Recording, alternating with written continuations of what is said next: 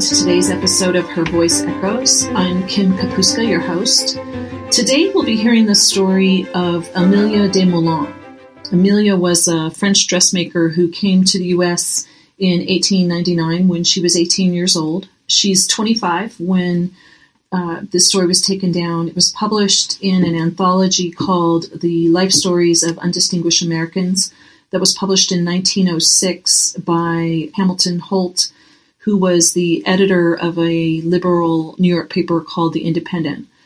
So Amelia came to the U.S. in 1899 when she was 18. She had worked in Paris in sounds like a really fashionable dress shop for 4 years. So she had experience when she came here. And if you listen to our podcast that included the Polish sweatshop girl and the farmer's wife, you'll see a real contrast in the wages that Amelia has compared to Sadie, who worked in a sweatshop.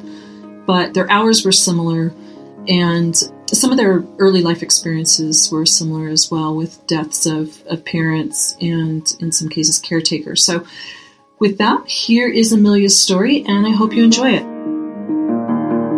I was born in a country district of France, on the edge of a great forest, about 150 miles southwest of Paris.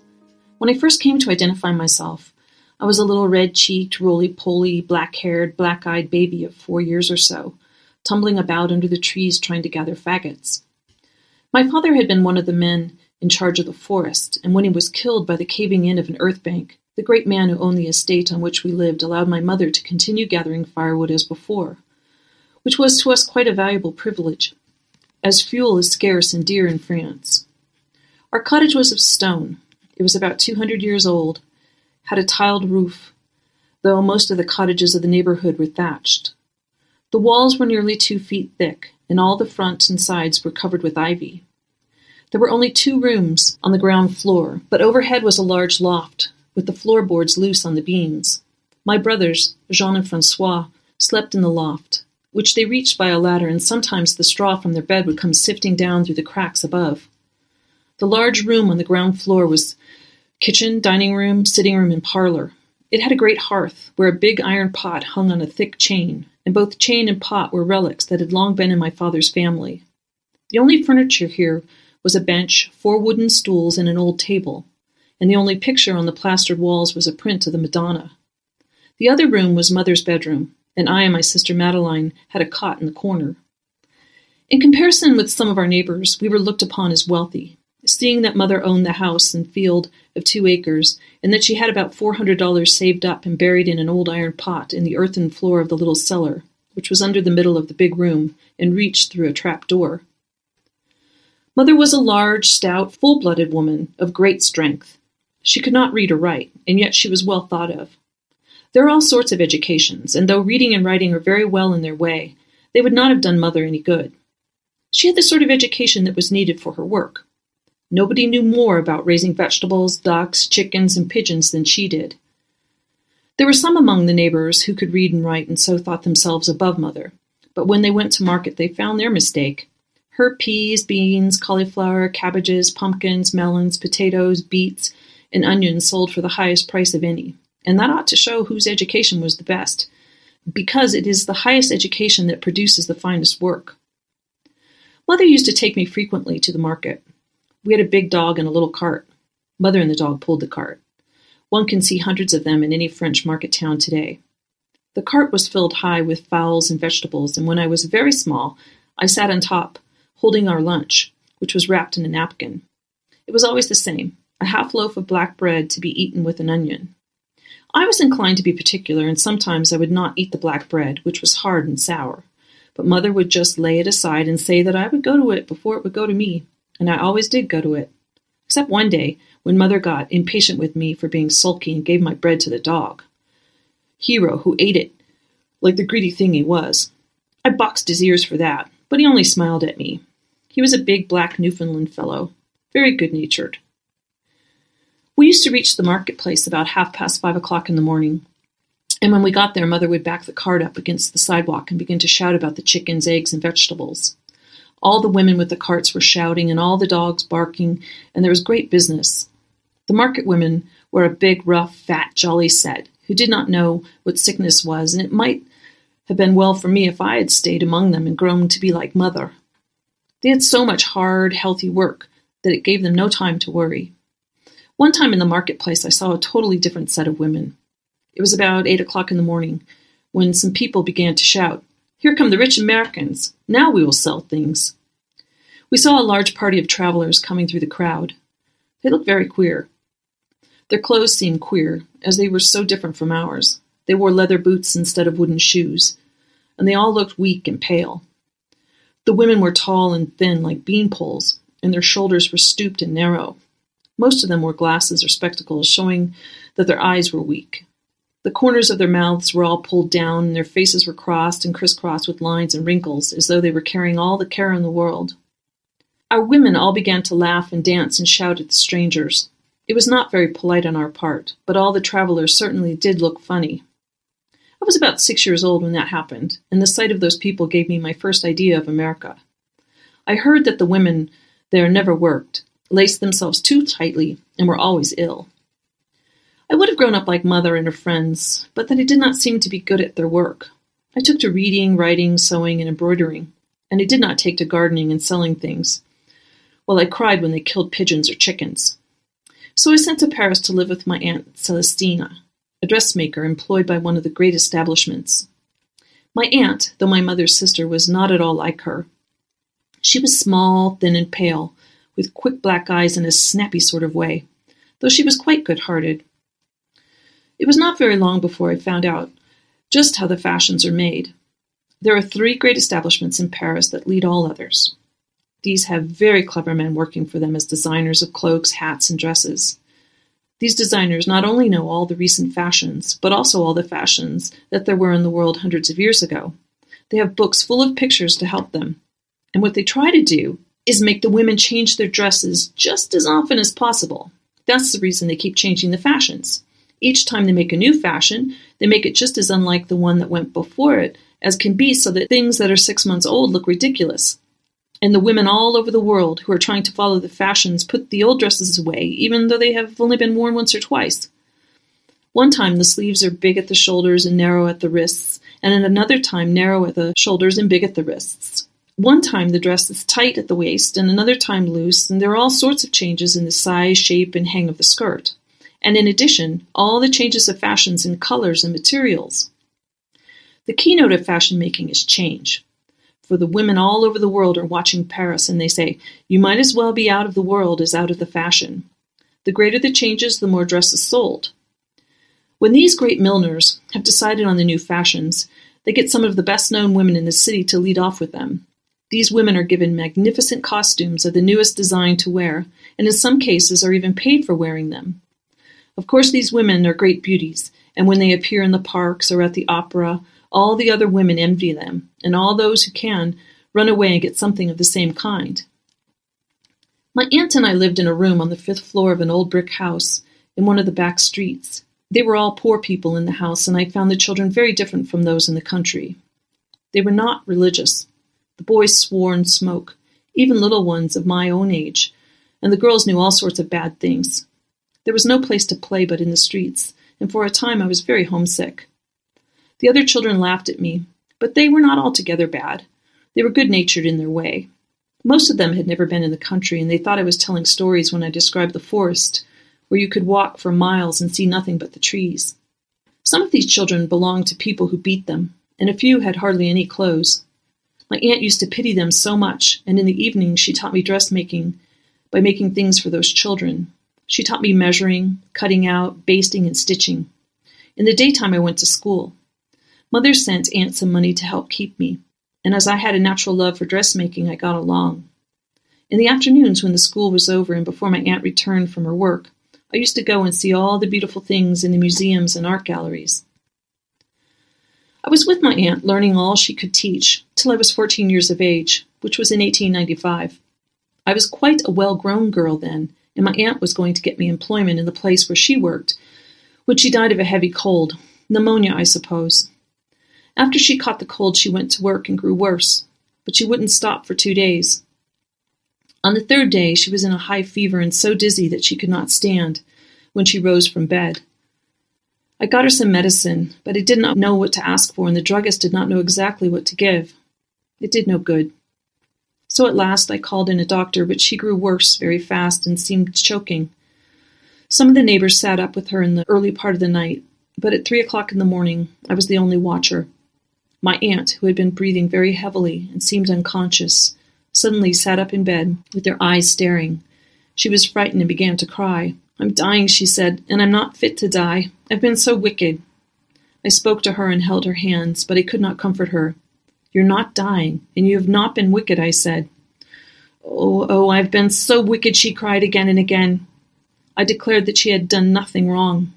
But she answered, "Those clothes that I made for the poor children. I stole all the goods from our customers because I could not bear to see the little ones in such a state. Oh, it was very bad. If I wanted to give the children something, it should have been my own. I was so frightened that I called up the people who lived in the next room, and one of them went for the priest, and after he had talked with my aunt for a few minutes, she seemed comforted, but she died the next morning. I went back to my mother's house for 2 weeks, but I could not stay there, so I returned to Paris, where I went to work in the shop that had employed my aunt. Many of our best customers were Americans. They were all very rich, and we heard that everybody in America was rich. They drove up to the shop in carriages and automobiles, and they wanted dresses like those of the queens and princesses. Some of them spent whole weeks in our shop. Part of the time I had to help try on and heard a great deal of the conversation of these ladies. It was all about dress and money. They said that Paris was just like their idea of heaven, though the ones who said that had seen very little except our shop. They were mostly daughters of working people, common laborers, butchers, and shopkeepers who had grown rich some way. Yet they were more haughty and proud than our own aristocrats. In fact, they were pretending to be aristocrats. I remember one of this sort who declared that she hated America because it was a republic and contained so many common people. She was sorry that France was a republic and hoped it would again soon have a king. Our forewoman always agreed with all the customers, and she agreed with this one until her back was turned. Then she said, "What a fool that woman is. She is coarse enough for the fish market, yet she thinks she can make people believe she's an aristocrat. I wonder what she is proud of." Most of the Americans I disliked, but there were a few of a different sort. One very beautiful tall girl whose father owned 10,000 miles of telegraph wires and something like $40 million was as gentle, simple, and pleasant as if she had been poor. She smiled at me when I was helping her to try on a new dress and said, "What good taste you have. If one as clever as you came to America, she could do very well." I had been for a long time thinking that same thing. If the Americans whom I had seen could have so much money, why not I? I said that to Annette, my roommate, and she also wanted to go to America. Of course, it was all on account of the money, as there is no country like France and no city like Paris. We heard that some dressmakers in America received as much as 100 francs for a week's work. That seemed to me a great fortune. By working at night, Annette and I saved 300 francs, but it was stolen from our room, and we had to begin all over again. That was the reason why we did not reach America till 1899. We saved, and we pinched ourselves hard, but it takes a long time for 2 sewing girls in Paris to scrape together 500 francs, and we could not start with less because we wanted to have some money in our pockets when we landed. It was in September when we started. I had never seen the ocean before, and the voyage was all strange. When we approached America, a man came to us and asked how much money we had. We showed him 40 francs. "Oh, that's not enough," he said. "You'll be sent back. No one is allowed to land in America unless he has 100 francs. We were dreadfully frightened. But the man said that if we gave him 20 francs, he would lend each of us $50 till we passed through the immigrants' gate and got into the city of New York. We gave him 20 francs, and he gave each of us a $50 bill. But will they not think it strange that I and Annette have each a $50 bill in American money?" I asked. "Not at all," he said. "American money is now good all over the world." When we reached the immigrants' gate, however, the men there told us that the $50 bills were no good. They were what is called Confederate. The man who had given them to us had slipped away.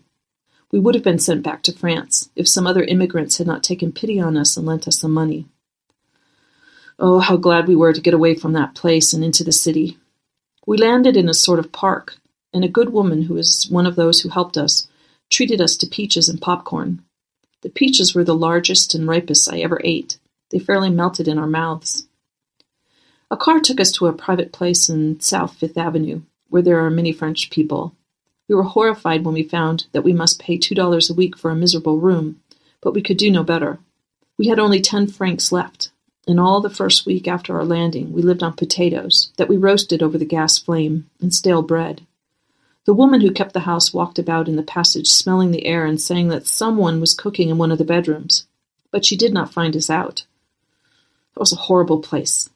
Most of the people in it seemed to be mad. They made such awful noises in the night, singing, shouting, banging pianos, dancing and quarreling.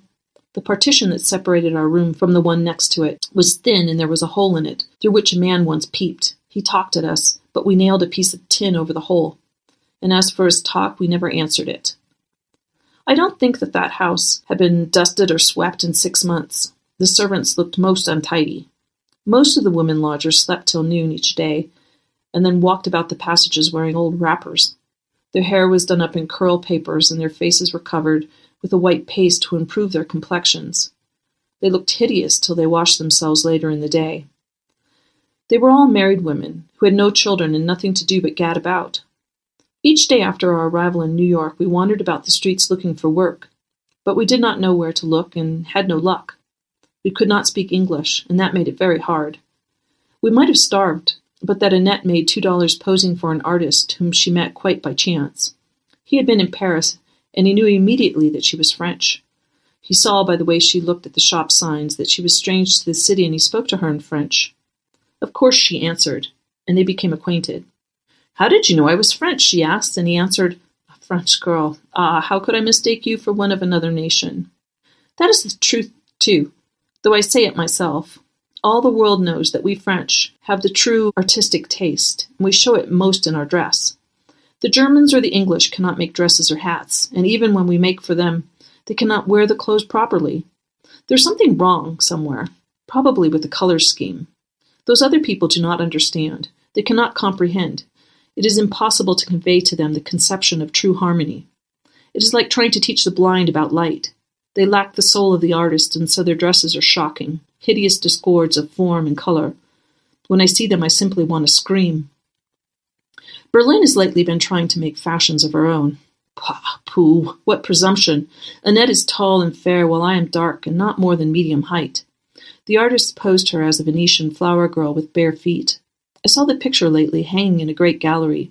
It is very beautiful, and exactly like Annette, though she always says that I am the beauty. Of course, that is not true. After we had been for 8 days looking for work without finding any, we spoke to the woman who kept the house where we lived. She knew a little French.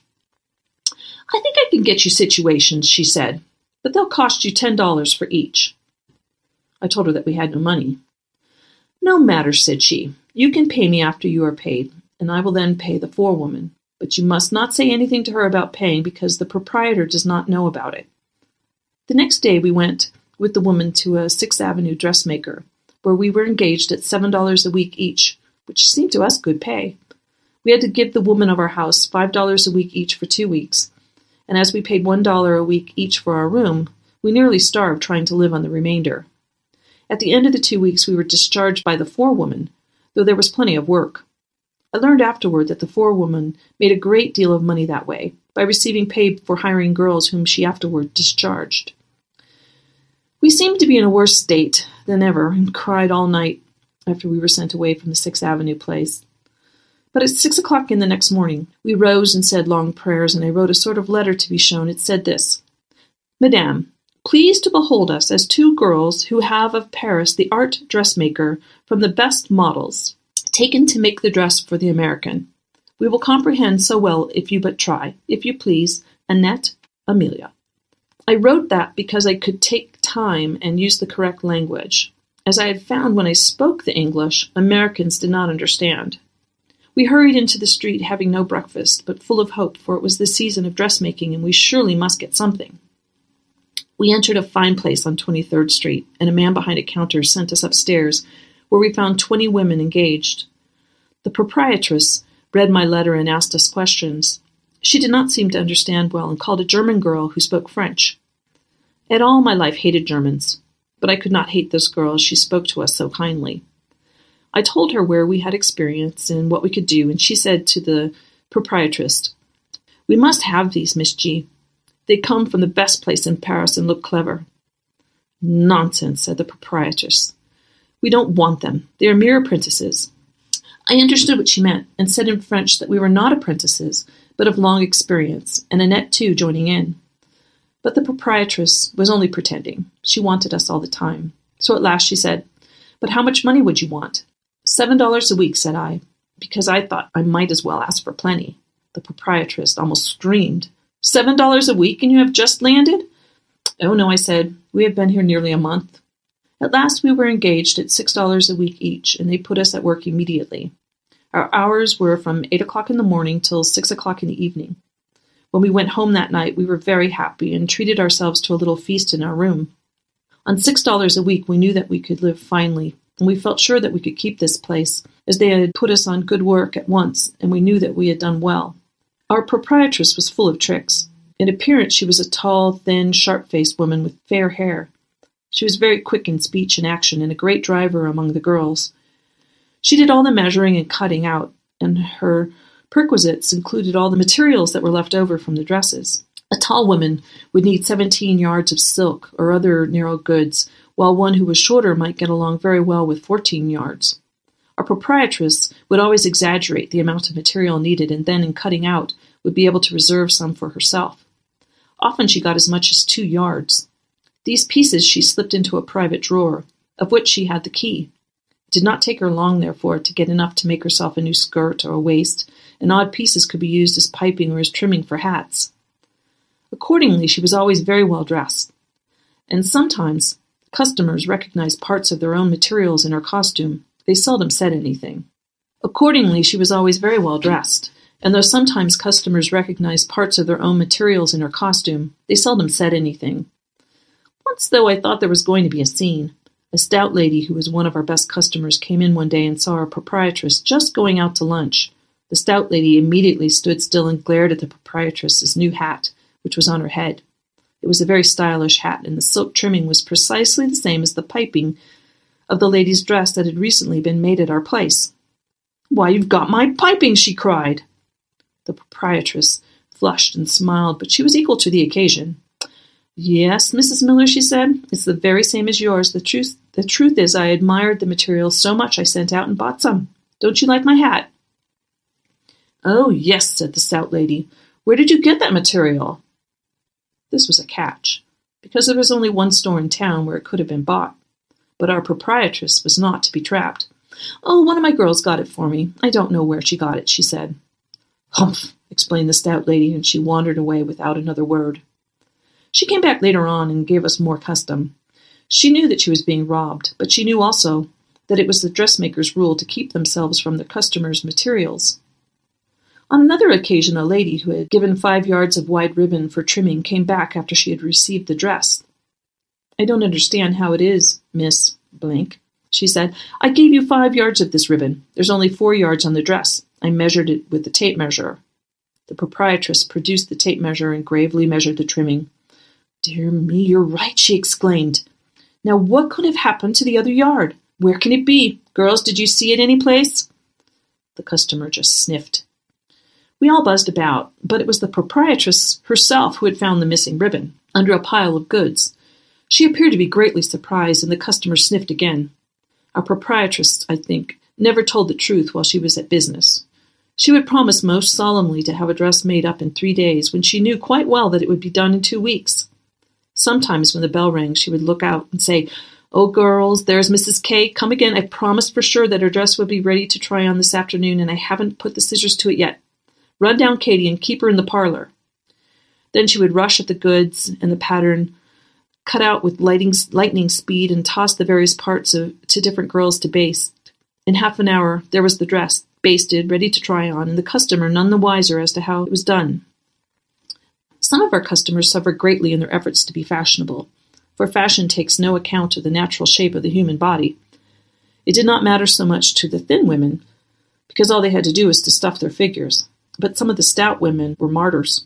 One very beautiful woman was fat, and would not acknowledge it, as she had been quite slim. "My waist measure," she said, "is 24 inches. She insisted on this, and made 2 of us girls pull her corset strings till we secured the right girth. My, what a job! The squeezing must have hurt her awfully. She was gasping for breath and perspiring rivers, but she would not give up. When we sent the dress home, she brought it back. It doesn't fit, she said. Where? Asked the proprietress. The waist is too small. The waist is 24 inches. You gave that yourself as your measurement. All you have to do is have your corsets tightened as they were on the day you were measured. The poor lady looked at us, and we all nodded assent. We had heard her insist that 24 was her measurement. Soon she was again in the hands of the tighteners, gasping and perspiring. When the corsets were all pulled in, the dress fitted like a glove, but the poor lady's face was the color of blood, and she could hardly speak. I must have been mistaken, she gasped. Certainly, said our proprietress. I never saw a better fit. The poor lady staggered away, trying to look comfortable. I don't believe she could wear that dress, though, as she was growing stouter. The only thing to be done for stout people is to make everything plain, avoid bright colors, and have all lines running up and down. That gives the appearance of greater height and less girth. Lines running up and down make short women look taller. As to tall women, they don't want to look shorter now. It's the fashion to be tall. The plump, cozy little woman is out of date. The first thing that I and Annette did when we began to have a little money was to move away from the horrible place in South Fifth Avenue. We never could understand those people. Most of them were connected with the theaters, and they kept hours that seemed crazy. We got a room in West 24th Street for $3 a week, a very good room, too, and made arrangements with a restaurant to give us breakfast and supper for $2.50 a week. So our starvation was at an end, and we had $2 a week to do with as we pleased. In a few weeks we had good clothing, and after that we were able to save a little. Annette came to me one day with her eyes as big as saucers. What do you think? She said. That girl Rosa gets $12 a week, and she's not as clever as us. We were both very angry at Rosa, though I suppose it's not her fault. Still, she had no right to get more. It was ridiculous. We were the better workwomen. Wait, said I. We are learning the English. We waited 6 months, and then asked the proprietress to give us $12 a week. She screamed at us with rage. What impudence, she said. But we only smiled. We knew enough of the English now, and we were not afraid. So she gave us $9 a week each, and we stayed there 6 months more. Then, when the holiday season was coming on, we went to a great dressmaking place in Fifth Avenue and told the proprietress about our Paris experience and where we were now working. She asked how much we were getting, and we said $18 a week. That was true, too, because each of us got $9. We would not tell what was not true. The proprietress said, well, if they give you $18 a week in 23rd Street, we'll give you $20 a week here. When we told the proprietress of the 23rd Street shop, she screamed again and said that we could not go, that she would give us a bad character. We said it was no matter. We would not ask the character from her. Then she cried and said that we had ingratitude, and she would give us $12 a week each. We cried, too, because after all, she was not such a bad one to work for. But we had to go, as it was too much money that we wanted for staying. So we began in Fifth Avenue, and now it was quite new, the sort of trade. We have been in that place ever since. We have been in the very finest houses of New York, talking with all the beauties and trying on their dresses for them. The girls here are very beautiful, but I cannot like them. They have not the heart of French women. All that is given to them they take as their due, and they are not grateful. They love, but it is only themselves. They do not care for men except to have them as slaves, bringing them the money that they so much need. For fine dress, they will do anything. I have told of the tricks that dressmakers play on ladies, but they are no worse than those that ladies play on dressmakers and on other people. In the first place, many of them won't pay their bills. In the second place, they get costumes made and delivered that they wear one night and then return saying that they have changed their minds or that the costume doesn't fit. They deny that they have worn it except to try it on. They get $50 or $100 cash and have it charged as a dress or hats in the bill so as to deceive their husbands. They are finicky and want things changed because their minds have changed. They expect us to remake them in spite of nature. All the fat women insist that we shall make them look thin. Then, if they quarrel with us, they use slander. One of our customers, a very sweet little lady who is quite wealthy, said the other day to our proprietress, "How have you offended Mrs. L?" "Have I offended her?" the proprietress asked. It seemed so. I was walking with her on the street the other day when she passed. You bowed to me, and I responded when Mrs. L. said, "Oh, do you know that person?" "Why, yes," said I, "that's my dressmaker." Indeed, said she. How can you stand her? She fits so badly. I've always found her a true artist, said I. Our proprietress was very angry when she heard the story. Now I'll tell you the whole truth, she said. That woman owes me $850, and it would be more than $1,000, but the last costume I sent COD. My husband is not home, and I have no money, said she to the girl. The girl, in spite of her protests, brought the costume away. She came to me and said, I have to wear that costume this evening. I'm going to the ball. Then you must pay for it, said I. But I have not the money and my husband is away. Get the money, said I. She did get it, and I gave her the costume, but she had slandered me ever since. Ah, it is a good country to work in, no doubt. Annette is now getting $40 a week, and I almost as much. We have plenty saved. But I'm not going to live here. To one born in England, Germany, Austria, Holland, or Scandinavia, this may appear fine. But not so to the French. There is but one France, and only one Paris, in all the world, and soon, very soon, Annette and I will be aboard some great ship that will bear us back there.